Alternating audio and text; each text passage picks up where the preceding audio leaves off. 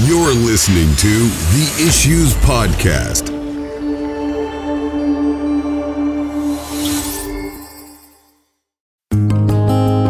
Keep thy heart with all diligence, for out of it are the issues of life.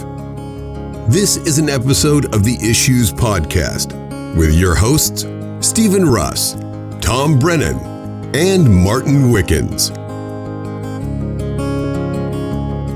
Martin, in his usual way, he went and found a way to one-up you with his Scotch tape. You know what's funny is I think the average person in my case would say that he didn't one-up me, but the average person in the internet would say that he did.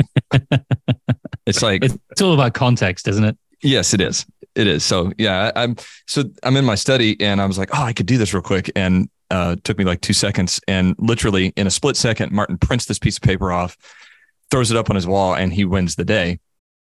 Mm-hmm. I don't understand it. I really don't. I think it's because the way he printed it is like in a British accent. So, well, see, the way that you've got yours set up, it seems like it's made for the live stream because of your head position. It just says issues cast. So it's like it's designed for the live stream. So, well, I was just going to put my name there actually at one point, but I decided that'd be a little bit too brazen. So I think people recognize you, so you're good.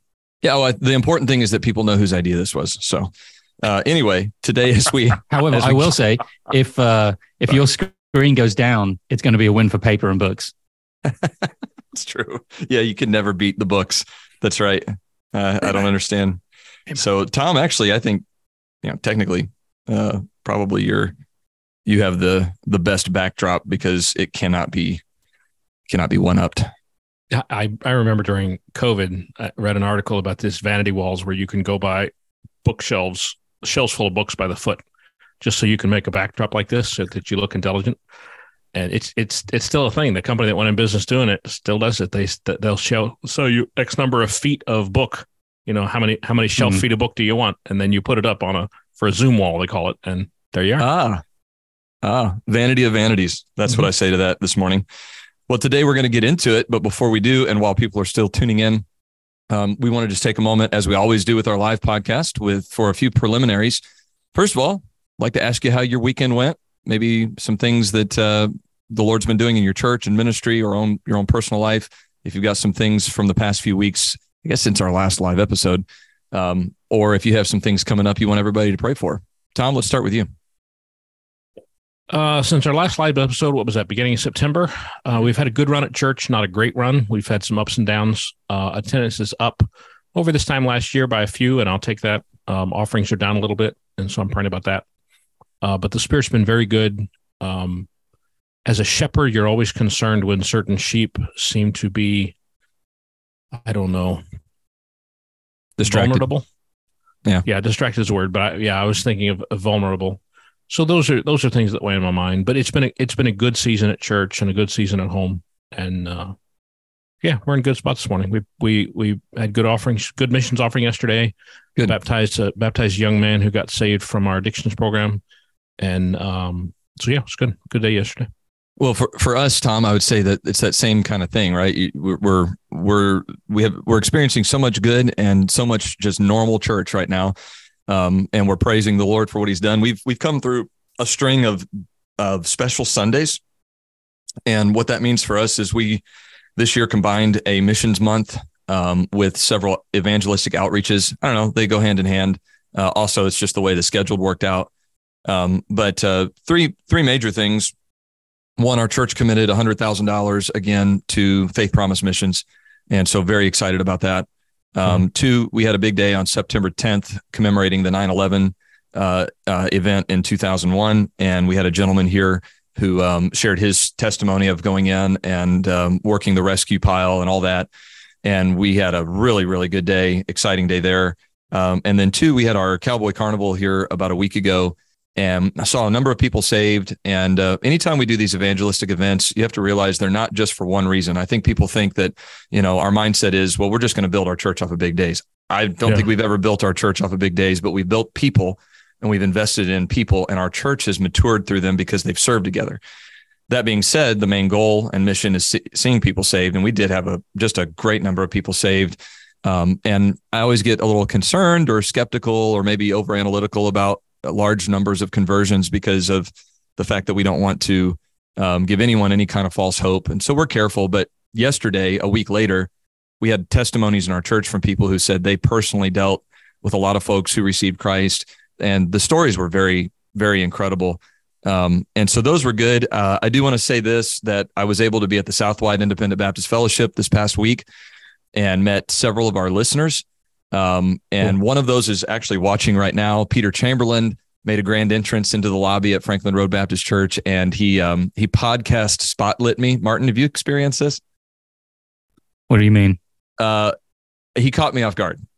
Oh, just said hello and okay, yeah. Oh no, he didn't just say hello. He went, "Is that Stephen Russ, the podcast?" I mean, the whole place was like, "What is going on?" And my dad was standing by. He died laughing. I was like, "Dad, don't encourage this maniac."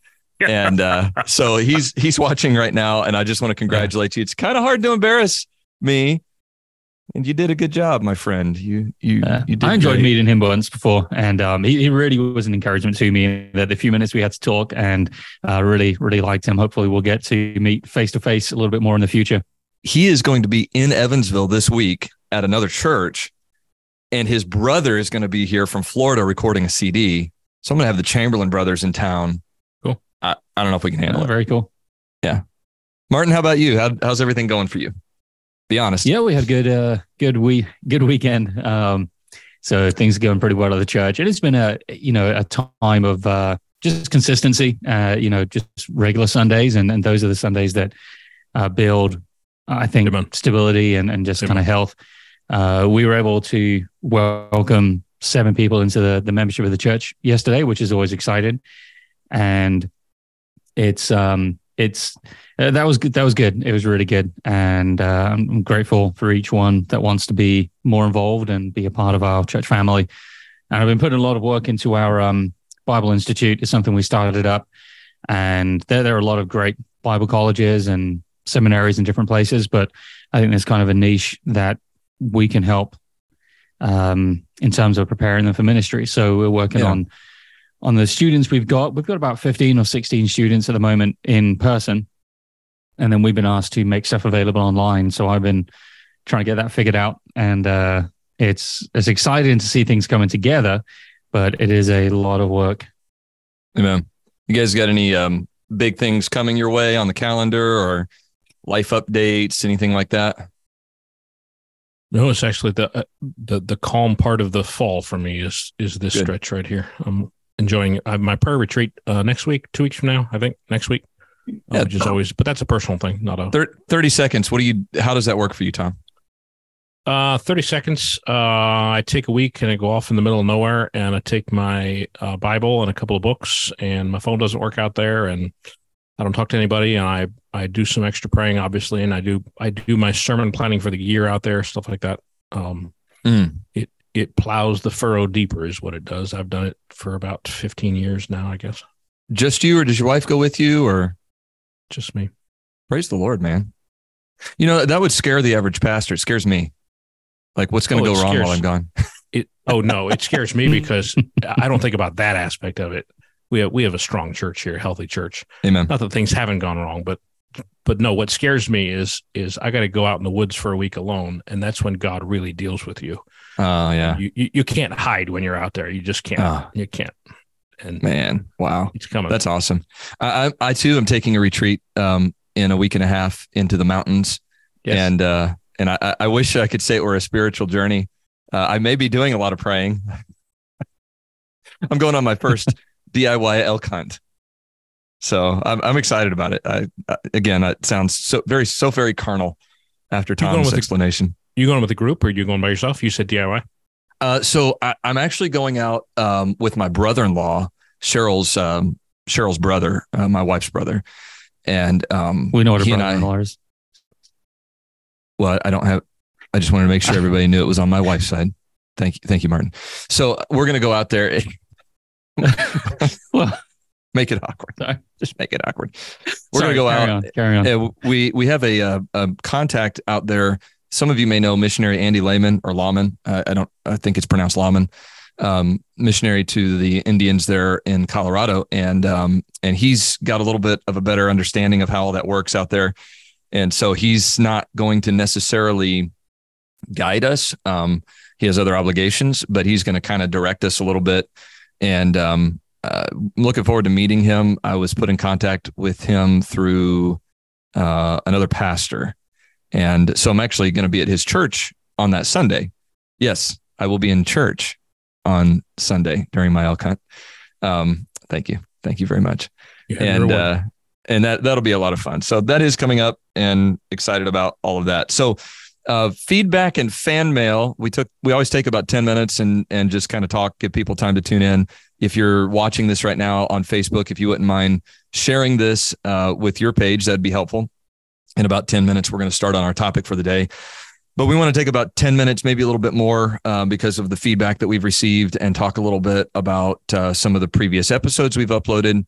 And Tom, that's your area. But before you jump into that, I do want to say that we've had a new guy jump in with us and help us do some editing for our podcast. And so we'd like to give a shout out to Landon Street, who is a young man going into ministry. He's already in ministry, but getting ready to go into the pastorate in his early 20s. And so some of what you guys heard on that episode about pastoring in your 20s actually was inspired by conversations that I had with him.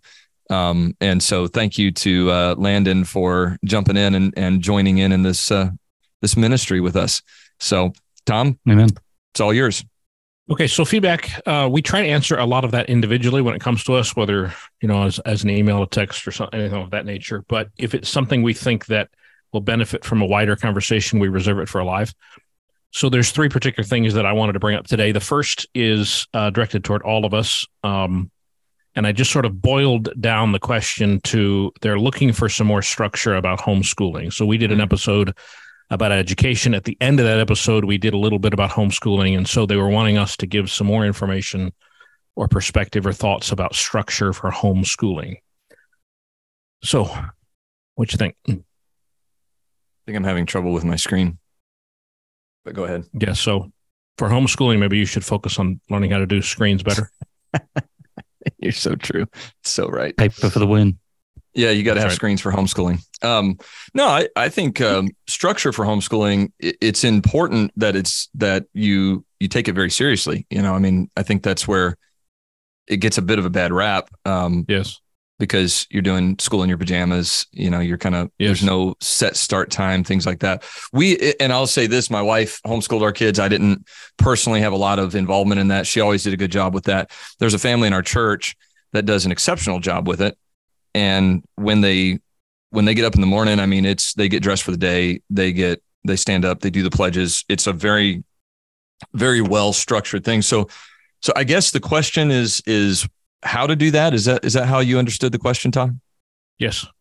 I think a big part of it is setting goals, is having a goal in mind for the day, for the week, for the month, for the year. Initially, when I was, it was a Christian school, but we also homeschooled a little bit. But we used ACE, and they're very big into setting the goals for the day. Right. And that builds into your goals for that week, and so on and so forth. And I think that's where a lot of a lack of structure, it doesn't let you look ahead very much. And I know there's like the free schooling and there's other things out there, but I think being able to set goals, realistic goals, have the achievement of accomplishing something, that's all a part of that need and the reward of having a structure in your day. I think both of those are helpful. I would add a couple of things. One is it's helpful to be organized. I realize being organized comes easier to some people than others, but if you're organized, especially in relation to keeping track of what work you've done before, what work you plan to do next, it helps you to stay on a track. Mm-hmm. The other two thoughts I have very briefly are have a curriculum. Doesn't mean you have to use everything from like, say, Bob Jones or something, but have a plan where this is the subject we're going to study this year, and this is the textbook we're going to use. And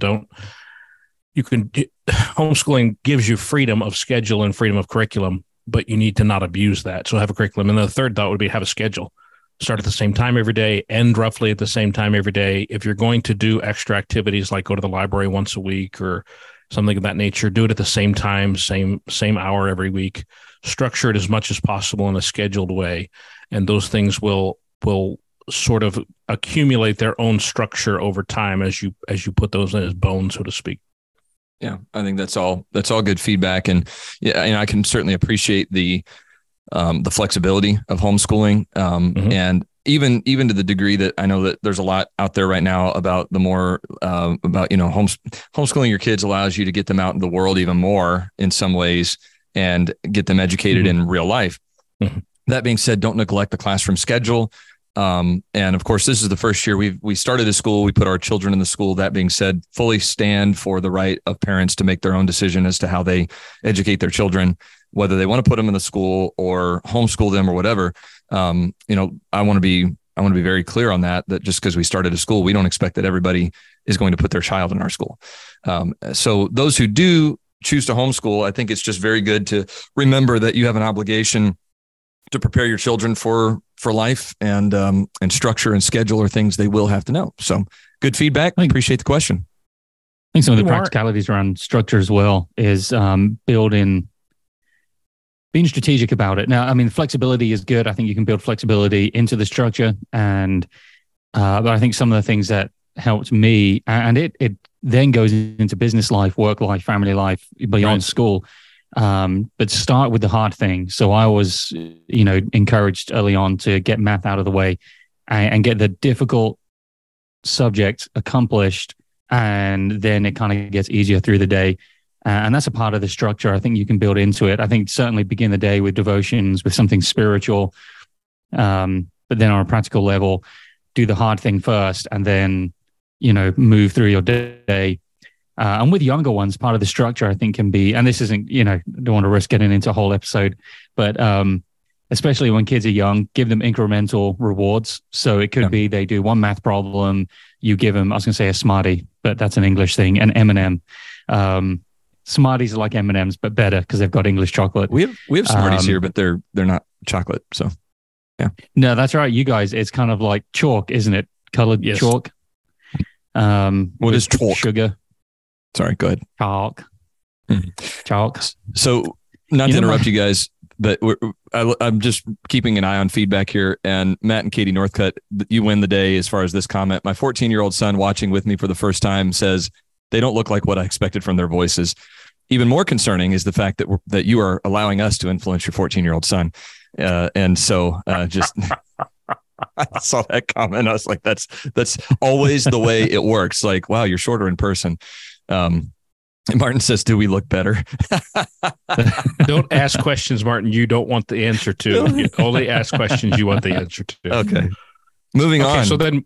Moving on. So two other things about feedback. In the episode on education, I had made some reference to the fact that if you live somewhere where you are not legally allowed to educate your children in the fear of the Lord, either Christian school or homeschool, you should move. And I got a little pushback on that gently. Thank you for the eyebrow there, Brother Russ. And I expected it, and it's fair. It was gentle because we're scared of you, but go ahead. Yeah, you used to be. You're not anymore. So this particular thing came to me, and I've just abbreviated it down to the pertinent question. I sincerely wonder what you would advise in the case of perhaps a young family who believe God has called them to be missionaries in a place such as Germany or other parts of Northern Europe. So I have two answers to that. One is, I believe strongly that what God calls you to endure, carry, he can give you the grace to carry. I don't know what it's like to be called to Europe or to Germany or someplace like that. I do know what it's like to be called to Chicago and pastor in a very difficult place for my family.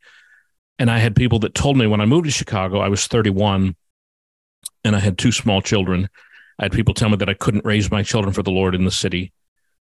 And that's not true, because if God calls you somewhere, he can give you the grace to do whatever he calls you to do. And so you keep that in your mind, that you're not in despair. If God has called you there, he will enable you to do what he wants you to do there, including bring up your children in the nurture and admonition of the Lord. The second answer that I gave is to that particular individual, and I'm abbreviating the written answer I gave them, is I believe that the Bible teaches us that our family comes in priority over our church or over our pulpit ministry, as those things are. And so if my family requires me to move, I will do that because my family is more important.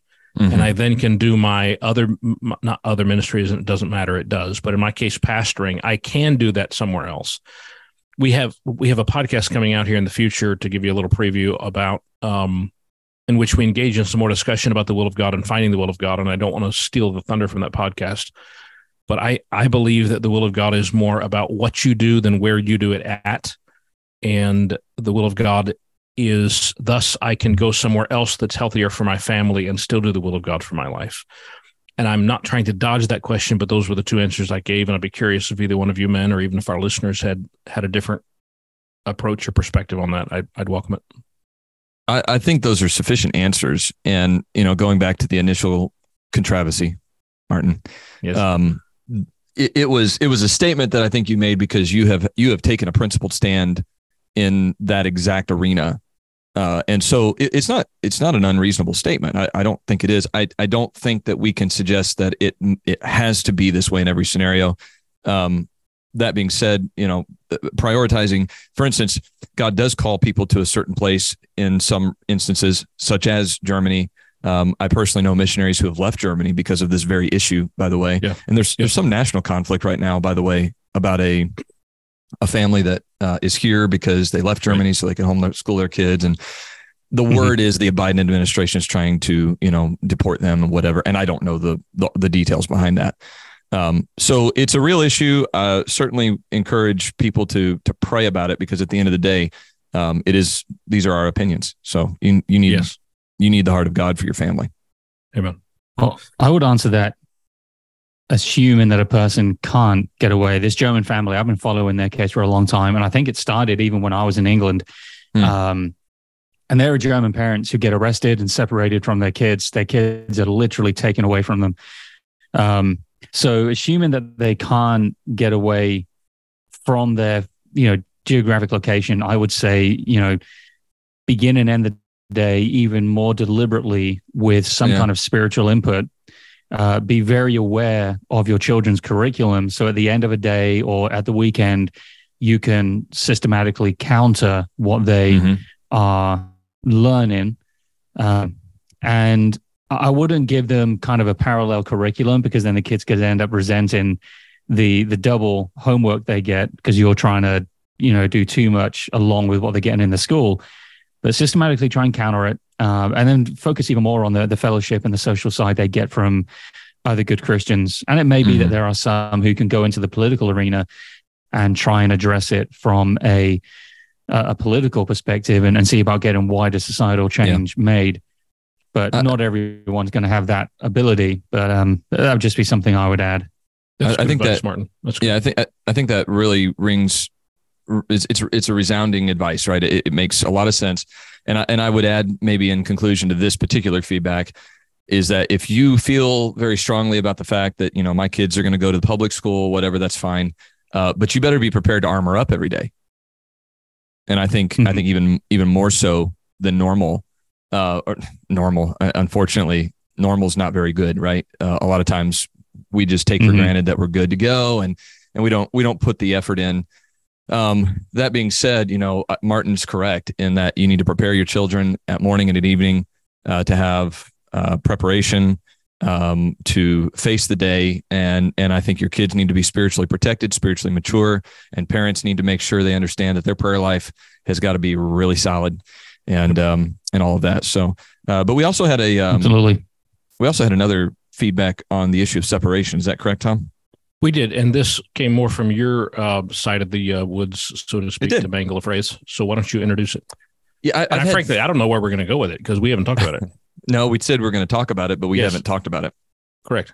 Okay, so I've had people ask me about this, and for the sake of those who are watching, because I'm sure we have a diverse group of people watching. I know some of my church members watch and listen, and that's great. The question, I got a text message from a young man that I know. My grandfather asked me if we would address it, and then someone else, and I don't recall who it was, said, you guys talked about ecclesiastical separation, and then you talked about personal separation. When are you going to address secondary separation? And I said, well, I hadn't planned to. And the reason is because my grandfather's statement to me, I'm not going to throw him under the bus because he made this statement to me in the middle of the church lobby, and he grabbed me by the arm and said, "Hey, I listen to your podcast. You need to talk about this." And so, yes, my grandfather listens to our podcast. He said, "That's one of the biggest things ruining our independent Baptist churches today." And I went, "Okay." I said, I'm going to quote you. I don't think he minds that. But basically, secondary separation is the idea that I can't be friends with Tom because Tom's friends with Martin, and I don't agree with Martin's position or practice in a certain area, and therefore I'm going to separate from Martin, right? I mean, I can't be friends with Martin, or we can't work together. There are varying degrees that we've discussed in previous podcasts, but now Tom decides that, well, Stephen doesn't feel comfortable around Martin, but I'm going to be friends with Martin, and I'm comfortable with my relationship there. And he may do things different than me as a pastor and leader of a church. And so I tell Tom, hey, unless you separate from Martin, you and I are going to have a problem. And so it's secondary separation because I'm literally separating from Tom, even though I don't have a problem with Tom's personal opinions or position on specific issues. And so I would assume that we would all agree that, those issues would primarily lie within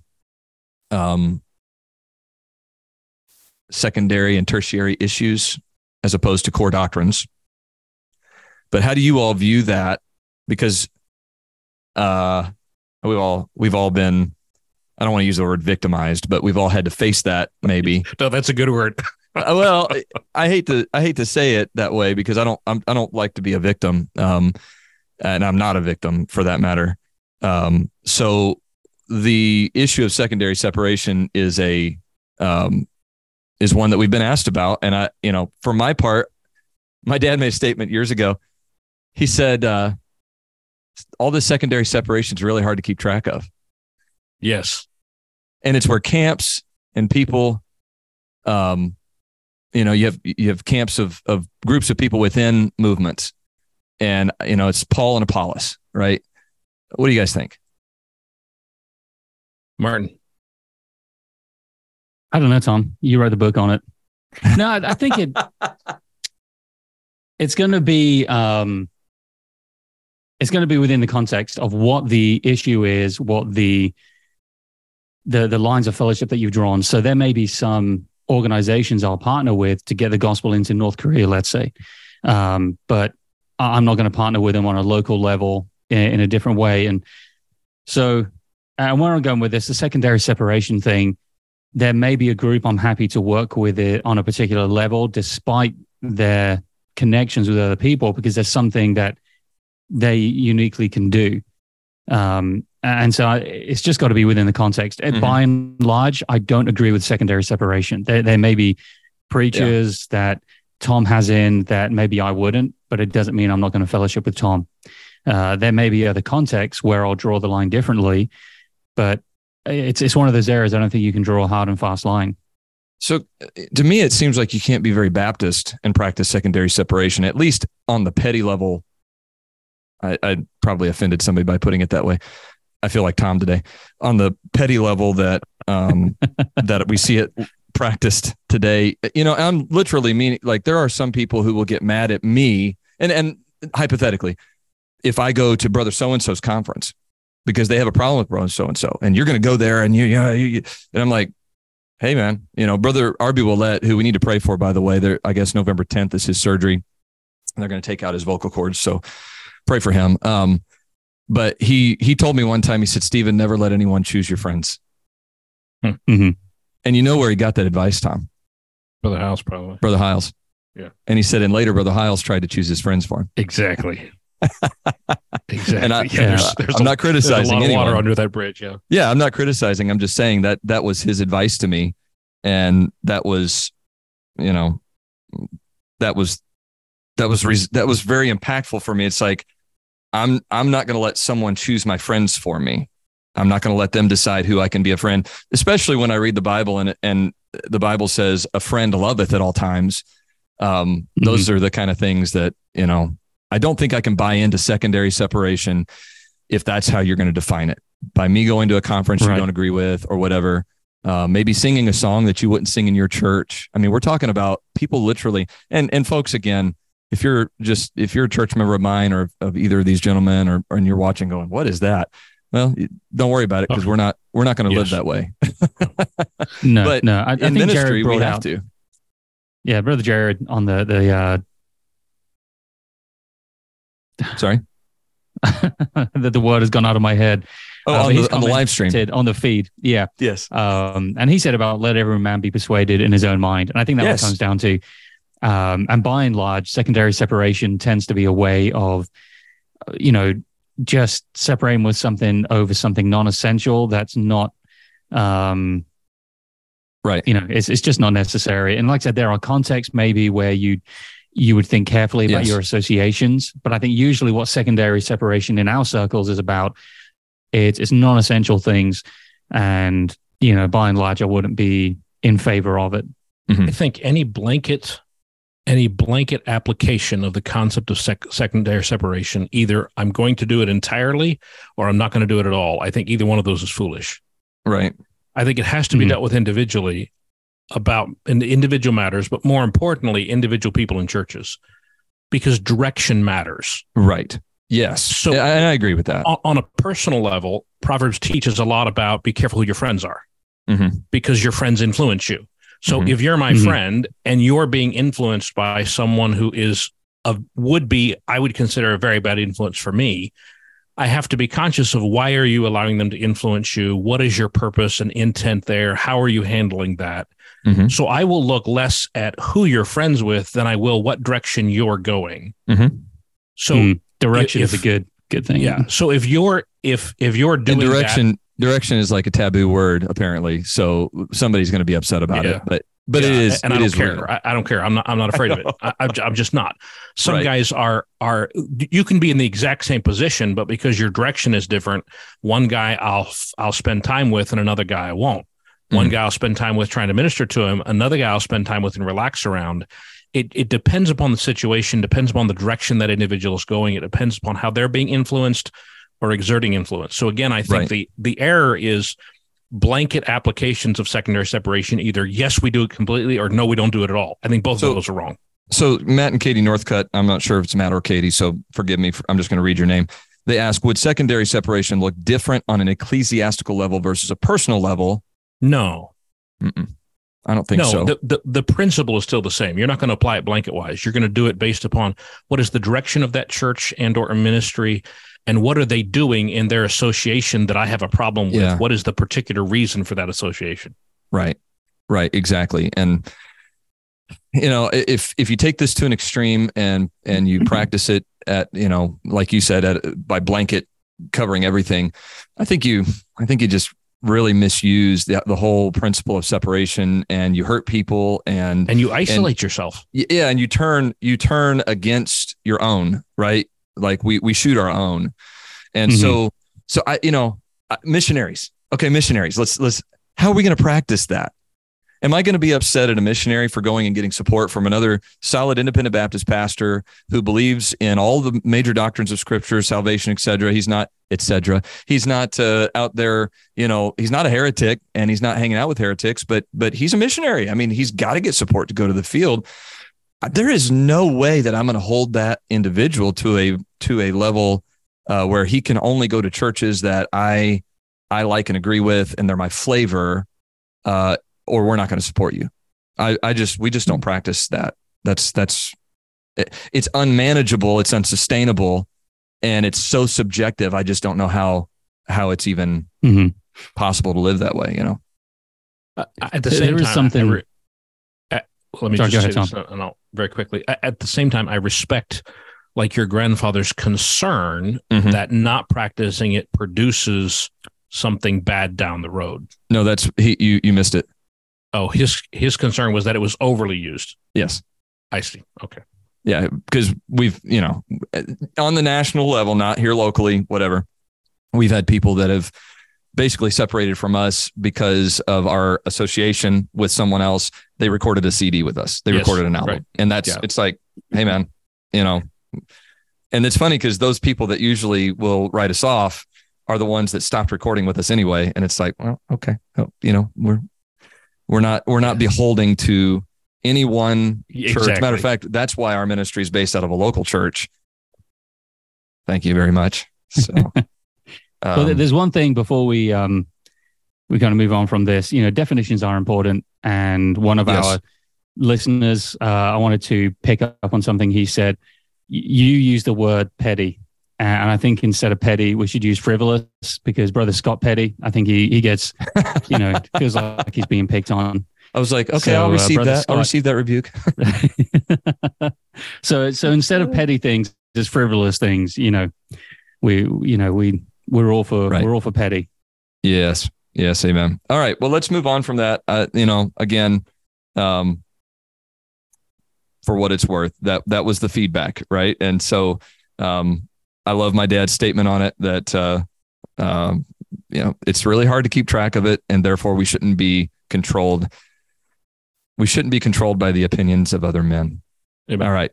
So moving into our topic of the day, we felt like this was our opportunity to talk a little bit about the subject of Israel, what's going on there. Martin did an exceptional amount of research and work that helps us, I think, today in this discussion. Tom, you have made a lot of notes, and I'm looking at all of them now for the first time. So let's jump in today. What's going on in Israel is terrible. The attacks against Israel are just brutal, especially with social media. We're watching videos that are being posted by both sides of the atrocities that are being committed. And it's sad. I mean, it's sad. So I want to start today, and without looking at the notes, because I can't get my iPad to do the notes and this cool little screen that I set up behind me.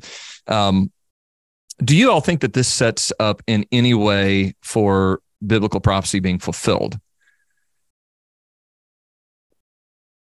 I think you have to be really careful with that. Mm-hmm. And I agree with that. I get a little frustrated with that instant reaction. Oh, we're seeing the Bible fulfilled, and the rapture could happen at any moment. Mm-hmm. We believe in a doctrine of an imminent rapture, which means the rapture could happen at any moment. We don't need something to happen in Israel in order to make the rapture happen. And because something is happening in Israel doesn't mean the rapture is more prone to happen. Right. Correct. Having said that, Israel is front and center of a lot of Bible prophecy, and so I can understand that dynamic. But so the way that I believe about this issue, and probably this is a little bit more mainstream than what either of you would like to hear, so I'll accept that. But is that there? First of all, I told our church recently, I preached a whole sermon on the rapture of the second coming, and I said there are no signs to the rapture, which means that we're not setting dates. We're not like, oh, it's coming this year, next year, whatever. We believe it's imminent. We believe it could happen at any time. But we also believe that a lot of things happen leading up to the end times, the second coming. And one of those things is the return of the people of Israel from all corners of the world, really back to their homeland. And I just find it interesting that you see these videos now of Israelis from all over the world on planes flying home to engage in the fight. At the conference last week, one of the ministries there is ministry in Washington, D.C., and they said that what they're hearing from the lawmakers there and legislators is that Netanyahu is telling them that the borders of our land will look very different. The whole Middle East, we're not going to stop until it looks very different than it does now. And so those to me are very interesting. While I don't believe in signs of the rapture, I do believe that there are things that are moving incrementally and even gradually toward what we see in the scripture prophecy, both in the Old Testament and in the book of Revelation. So that's kind of where I get excited about it. I don't get, I'm definitely not a Jack Van Impe, but I look at it and I go, wow, this should, none of this really surprises the believer if they've studied their Bible. And so that's kind of where I land in all that. Yeah, I think, again, it's important. We're not date setting. We're not of that ilk that say, okay, well, I think it's one thing to say, okay, this could be pieces of a puzzle coming together, but it could also be that everything's going to fall apart, and there's no timeline that we would set. I think what it does show is it's interesting how quickly things can change, and what we expect from a sense of prophecy, it can very quickly move in any direction. And so I would say before we kind of get too much into it that, the loss of life, whether it's an innocent Palestinian or an innocent Israeli, the kids and babies and everything, it's tragic on both sides because there are attacks made on, Christians who are supporting Israel. That, they'll say, well, you don't care about Palestinians. Well, if it's an innocent life, it's an innocent life, and we mourn that. But from a prophetical sense, if the doctrine of imminency is to mean anything, then regardless of whether things look likely or not, the rapture could happen at any time. That's right. That's right. And Martin, in your research, and I'm not just trying to default to what you've done because you've done it more thoroughly than others of us, namely me. You even did a little bit of educating on, who is actually Israel and who are those people? Can you speak to that a little bit? Well, again, there's the first thing to point out is that the people in the land of Israel today are the descendants of Abraham, Isaac, Jacob. Yes.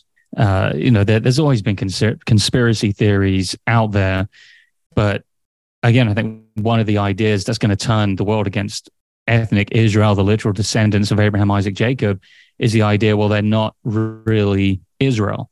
Mm. And I won't go into the different ideas now. It's something the Muslims have always said, that it's not the descendants of Jacob that are the people of promise. It's the descendants of Ishmael, or Isaac and Ishmael. That part always kind of just grates me a little bit, because in the Old Testament, it says it's an everlasting covenant. Yes. Yeah. And we'll say more about that later, but they would say that the line is traced not through Abraham, Isaac, Jacob, but Abraham, Ishmael. And then I had a professing Christian this weekend who was trying to convince me that the people in the land of Israel today are not the descendants of Abraham, Isaac, Jacob, but it's Abraham, Isaac, Esau. And then the leap they make from there is then to say the people that the promises were made to no longer exist. And so the promises are nullified because they're not Israelis, they're essentially Edomites. And that's just not true. Factually, genetically, linguistically, archaeologically, biblically, the people in Israel today, it's Abraham, Isaac, Jacob, and that's without question. Something else we then move into then is Israel the church? And, we would say definitely not. So why does that matter? Because I think that needs just explained for just a few seconds. Why does it matter that we say Israel and the church are two different things? Well, that's what you get into. People who believe that Israel has been replaced by the church, most of us would use the terminology replacement theology. People who believe that don't like that term. They prefer, I think, supersessionism or something. And that's the idea, supersessionism. It's, there's a chair and somebody else is sat in their seat.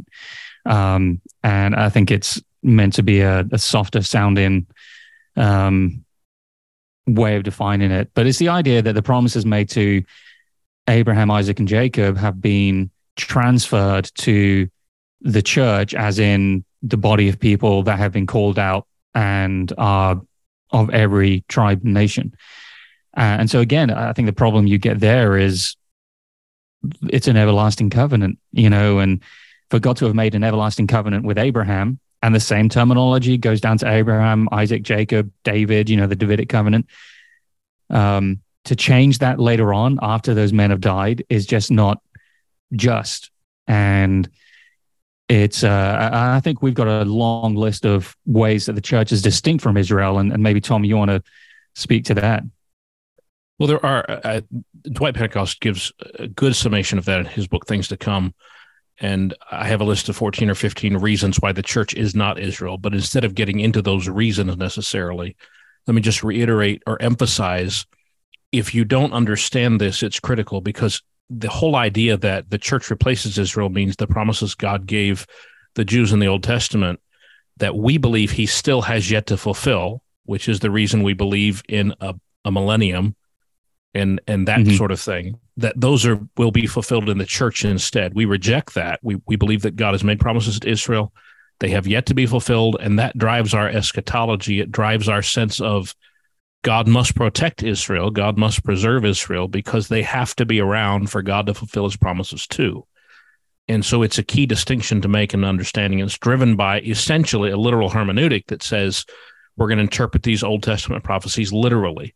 And when you fail to apply a literal hermeneutic in prophecy, you end up way off course, just like you do when you spiritualize any other aspect of hermeneutics. Mm-hmm. Yeah. And, I think the road to replacing Israel with the church wasn't a theological one when I've read about it, and it's something I'm still digging into, and I've still got a lot of questions about. But it's not that they looked at the Bible and they began to reinterpret things. But back in the 2nd and 3rd centuries, particularly, is when it picked up and gained ground.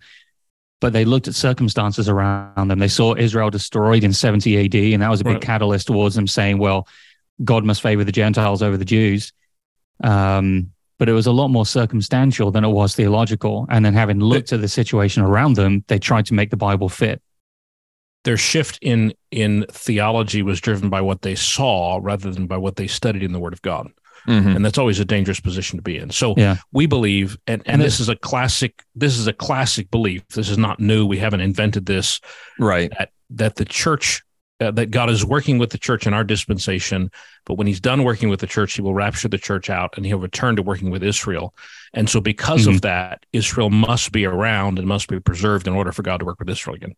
Tom, can you speak a little bit to the idea of the Israelis, the Jewish people's return to the land? And, you've kind of said before, you don't believe that the 1948 reestablishment was the fulfillment of that. Do you think that happens more incrementally, or do you think that's yet to happen? How do you view that? This is one of the areas where I think I get frustrated, as I mentioned earlier, with some very good people. They view the 1948 return to Israel as being indicative of Bible prophecy. And it is not necessarily, because the people of Israel have returned to the land and been removed from the land, and returned to the land and been removed from the land on several occasions in their history. And it could very well be that there is an enormous Arab war. This own event spins up into a wider regional conflict. Israel is demolished. The Jews run for their life back into hiding all over the world. That doesn't mean that God's promises are not fulfilled, because the point of God's promises being fulfilled is he has to preserve the Jews ethnically and nationally, but he can bring them back nationally at any point. So even if they're scattered from off the land again, they still can be returned. And I would argue that the return really of a nationally ethnic Israel, of a national Israel, has to happen in order for the Antichrist to make a treaty with them, right, for the tribulation period. Yeah. And so you can see why people will say, okay, so we can do this now. Right. But again, if they're scattered, they can still come back again. And ultimately, the return of Israel to the land is what happens in Matthew 24 at the second coming, when Christ sends his angels to gather the Jews, his elect, out of everywhere they've run to in the world, when they run for their lives during the tribulation period. He brings them back and they accept him as their Messiah. That's ultimately the return of Israel to the land. Yeah. And so speaking to what I was saying earlier, that, we see what's happening right now and it excites us, right? Because we know that it has to happen, or that it will happen based on prophecy. But I'll say this, that if the borders of Israel expanded and then in 50 years, they were completely, reversed and everything, I wouldn't lose any sleep over that. I wouldn't go, oh, the Bible's not true, because of what you said, that God's prophecies about Israel are ultimate. They are going to be fulfilled at a certain point. Whether or not God is giving us a glimpse into that right now is where some people differ, I guess. And I don't have a problem getting excited about it, but I agree to the T, right? Very specifically with everything that you've. I've heard people say, and Martin, maybe you can speak to this, but I've heard people say, well, the fact that Israel returned to the land in 1948 means the people that were alive then, that Jesus will come back in their lifetime, conflating entirely different scriptural passages. And you just can't do that. It's just, it's not fair to God. And it's not fair to what God's trying to accomplish, or to people.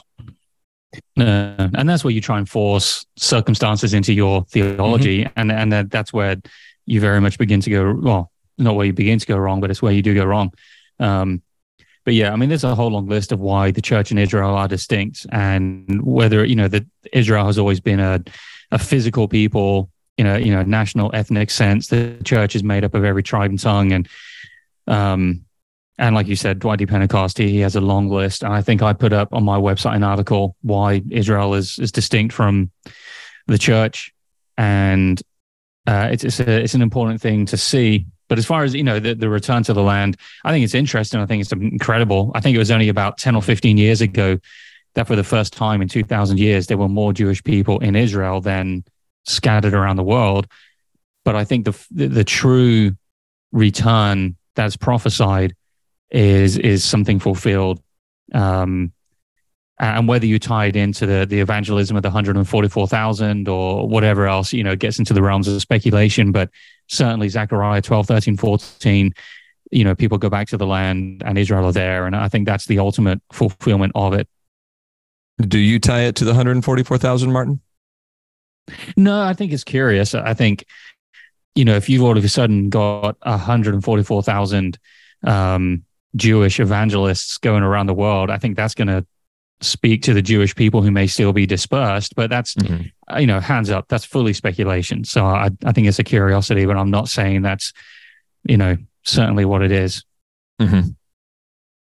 What about you, Tom? And I've covered in the article as well. Galatians talks about the Israel of God in Galatians, and it's trying to say that there's a spiritual Israel and a physical Israel, and it's conflating things. And the Israel of God, it's not saying that the church is one and the same. Those two things are very distinct, and I think it's a hermeneutic that leads to that result. And you just let those two things remain distinct. Well, further down that road of conflating Israel with the church is anti-Semitism. Mm-hmm. And it's a rejection of the Jews. God's already rejected them. They're the Christ killers. I mean, however far you want to go down that road, but I know independent Baptists who are anti-Semitic on the basis of this, and they're just flat out wrong. So speak to that, because here this is I'm glad we're talking about this part, because some people would say that if I support Israel, I support everything they do. I don't support everything anybody does, including myself. But we believe in the Abrahamic covenant. And we believe that it is an everlasting covenant. Therefore, we believe in the support of Israel. But that doesn't mean that we think that they're sinless, perfect, that we support anything that they might that a Jewish person might do, that Israel as a whole might do. Israel as a whole does not believe that Jesus is the Messiah. No, they're living in rejection to him. Yeah, that's right. Right. Exactly. Right. Exactly. There's historical precedent for Israel being out of the land, out from under God's blessing, and yet, that's the whole book of Esther. They're in exile because of their sin, and yet miraculously they're delivered. We discussed Habakkuk, one or the other, and he kind of has this conversation, and he says, "Lord, your people are sinning, judge them." And God says, "I'm going to judge them by the Babylonians," and then Habakkuk kind of draws back at that, but ultimately, God uses his means. But even then, though, Babylonians were judged for it. They were allowed to be a tool of persecution of Israel, but they weren't held faultless for it. I think even today, you can say, well, I don't agree with everything Israel does. I acknowledge they're not in that covenant position with God that they once were and one day will be again. But I do support them. I think there's a biblical tension between understanding that Israel's living in rejection to Christ, and so is under condemnation and judgment. At the same time, they are being providentially preserved because God has promised them some things they have not yet received. And the church is God's chosen people in this dispensation, but there's another sense, a real biblical sense, in which the Jews are still God's chosen people, regardless of how they're living at the moment. They're still God's chosen people, and I must understand that as one of God's chosen people in the church, which means I will pray for them, I will view them, I will love them. The Abrahamic covenant, the blessings to those that bless them and the curses to those that curse them, that's still a factual thing. Oh, yeah. I still want the blessing of God on my nation, on my people, for supporting that people. And that's perhaps a whole nother discussion. But, okay, so they're under both the judgment and the protection of God at the same time. But understanding that they ultimately will again be God's chosen people drives my support of them and not my condemnation of them. And they're not written off. They're still very much in God's plan. And I want to be in on what God's doing. I want to support what God's doing. And I see a lot of apathy those who believe that the church has replaced Israel, that Israel has no right to the land that they currently inhabit. I've seen people say, no, I don't want to see them hurt, but ultimately it's like, any other country in the world, they've got no particular rights to the land. And so they may not be against Israel, but they're apathetic. And I think that's not a good place to be. We should love what God loves, and God loves Israel. Right. So let me ask you, what's your perspective on Zechariah 12, where it says, and I will pour upon the house of David and upon the inhabitants of Jerusalem the spirit of grace and of supplications, and they shall look upon me whom they have pierced, and they shall mourn for him as one mourneth for his only son, and shall be in bitterness for him as one that is in bitterness for his firstborn. Is that prophetic? Yes, it gets fulfilled at the end of the tribulation period. There's two earthly purposes for the tribulation. One is for God to pour his wrath out upon rebellious man, but the other is to prepare Israel to receive him when he comes the second time. So when he came the first time, he came into his own, and his own received him not. When he comes the second time, they'll receive him because they will have just bet on the Antichrist, put all their chips on the table on him. He turned out to be the horrendous opposite of what they wanted. He then persecuted them worse than Hitler did during the Holocaust. And when Jesus comes back the second time, their heart will be turned toward him, as Jeremiah expresses in that new covenant passage, as Paul reiterates in Hebrews chapter number 8, that they will accept him and they will love him when he comes the second time. That's what Zechariah is talking about in that passage. Let me ask you this. Is Ezekiel 37, is that prophetic as well of future events, or has that already been fulfilled? The dry bones. And does that have to do with what you just spoke of, or would you say that that's already been? I think to say that it's already been fulfilled is problematic, again, because the Jews could be driven off of the land and be brought back. Right. I don't think you can say that's been fulfilled completely until the millennium. Yeah, that's you can know for sure. That's where I would land on that. I think there's thus saith the Lord God to be real quick. Thus saith the Lord God, behold, I will take the children of Israel from among the heathen, whither they be gone, and will gather them on every side and bring them into their own land. That's the part that makes me feel like that's yet to come.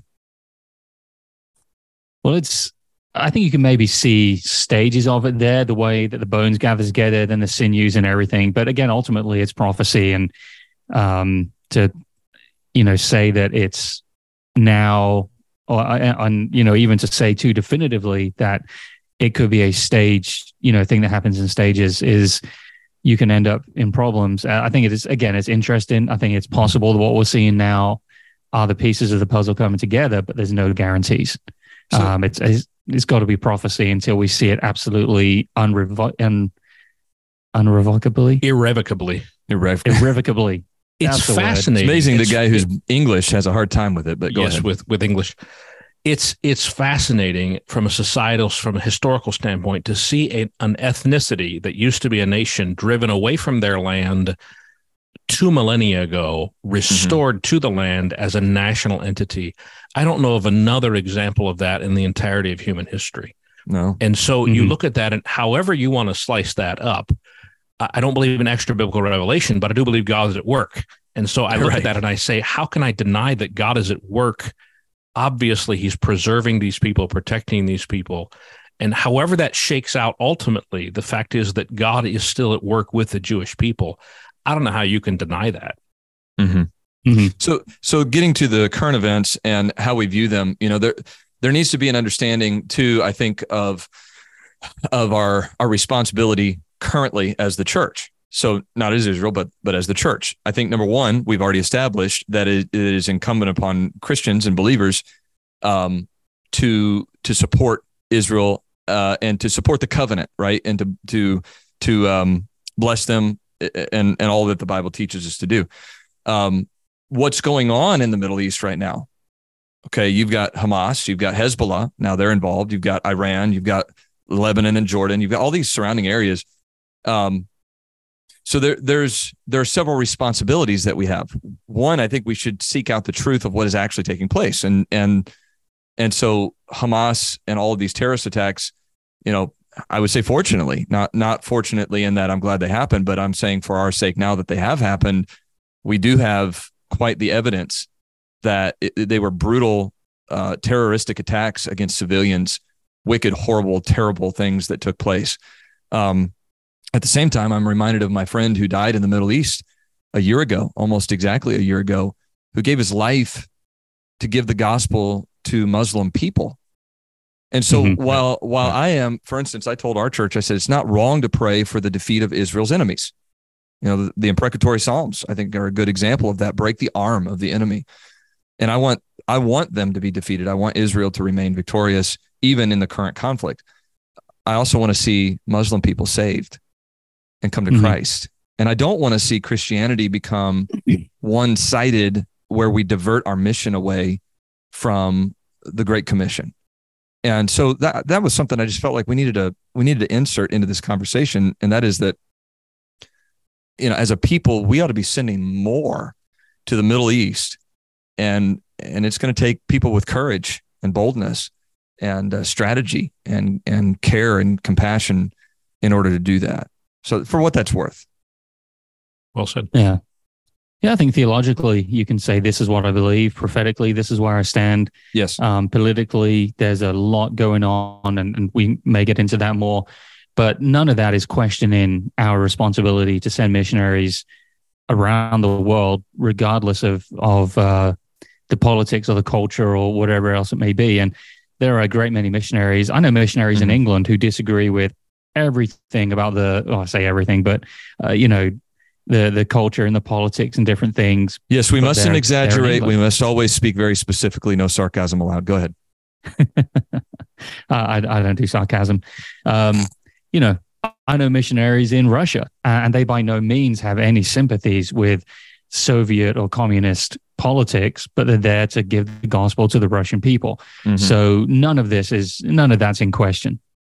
My heart hurts for the Muslim people. They are living in the judgment of God. They have violated so much of the word of God that God has removed the word of God from them. That there's a famine in them of hearing the word of God. I think Amos speaks to that. And that, of course, is not ethnic. It's not isolated just to Muslim people. But you look at their societies and their cultures and their countries around the world of these 90%, 95, 99% Muslim countries, and they are just brutal places. They are absent grace. They are absent truth. They're absent mercy. They're absent love. And I hurt for those people. I just do. Yeah. The average person on the street is, Palestine or wherever you look at it, they may have voted into power a terrible government, but a lot of what they've been told is a lie. Yes. They're working off of false information. So there's all that. But again, the average person on the streets in Palestine has been taken advantage of, and they are just pawns in the hands of their leaders. One of the former leaders of Hamas has been routinely, quoted recently saying that Israel believes in life, we believe in death, and they make no. They don't try to get away from the fact that they believe that when their people die, they die as martyrs. So that's why they'll launch attacks from a hospital. They'll put the very military headquarters in a hospital basement. Yeah. And how do you respond to that? Do you just keep getting attacked, or do you say, well, that's where you've put your military personnel, and either we let our people die, or you use your people as human shields, and you're to answer for it.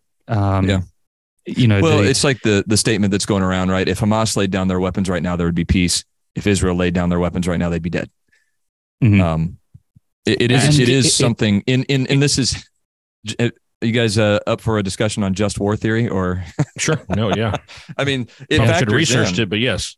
Yeah. I haven't researched it yet either. It's not an even thing. It's not like, okay, well, both of them have their place, because Hamas is not conducting itself according to accepted standards of moral behavior in war. And not only did they start it, but they started it brutally, murdering innocent people by the hundreds. Right. And they're hiding themselves amongst their civilian population, as Martin referenced. And so it's not that, okay, well, Israel gets a turn now and then everybody needs to shut up. It's not that there's even problems on both sides. It's not, just politically speaking and militarily speaking.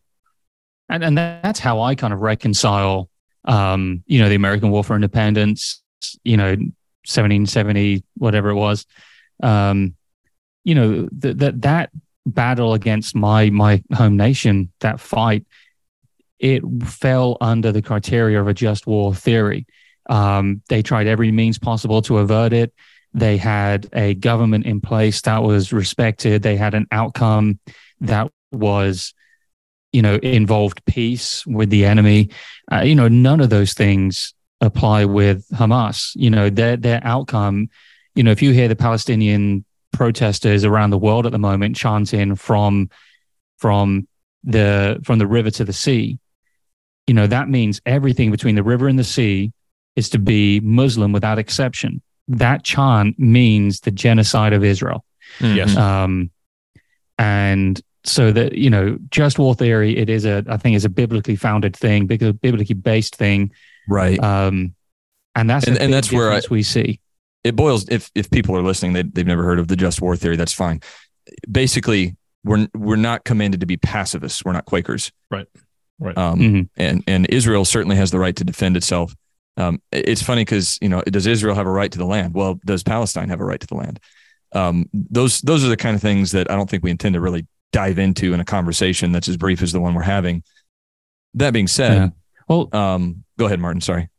I mean, to that, I would say just, until the Lord returns, I think it is fair to say, okay, let's find a way politically to try and get a place where both people can coexist. However, one side doesn't want the other side to coexist. Pretty much every peace plan from 1967 onwards, or even 1948 onwards, 1927, if you want to go back to the Balfour Declaration, but has been rejected by the Muslim Arab people. It's Israel offering something to those Arab nations, and those Arab nations saying that's not acceptable because you're still here. Yeah, right. And every time they've given land, I mean, most of the land that Israel were attacked from this past weekend, they gave up in recent decades.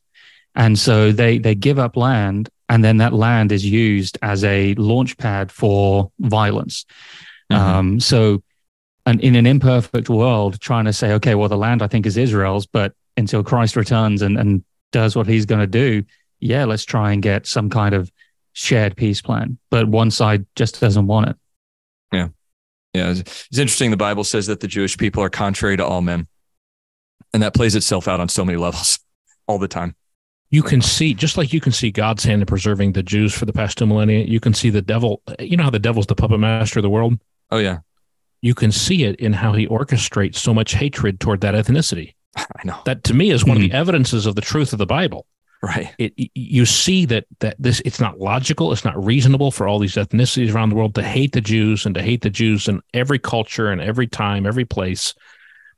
It violates their own principles. It violates logic. It violates so many things, but they do it because they're dancing to the tune the devil's playing. That's why it's a spiritual thing. What you see in the physical realm in the world today is evidence of spiritual conflict. Yeah. Yeah, so true. There's a devilishness to the violence that is put across. I mean, Emery Alexander asked about the charges of apartheid and war crimes against the Palestinians. And,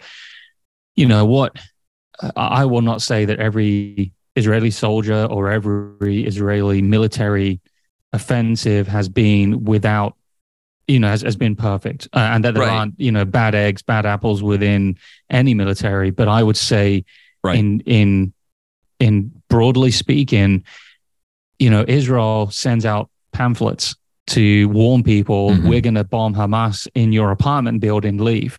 Hamas says, ignore that and stay. Well, not only that, it seems to be evidence.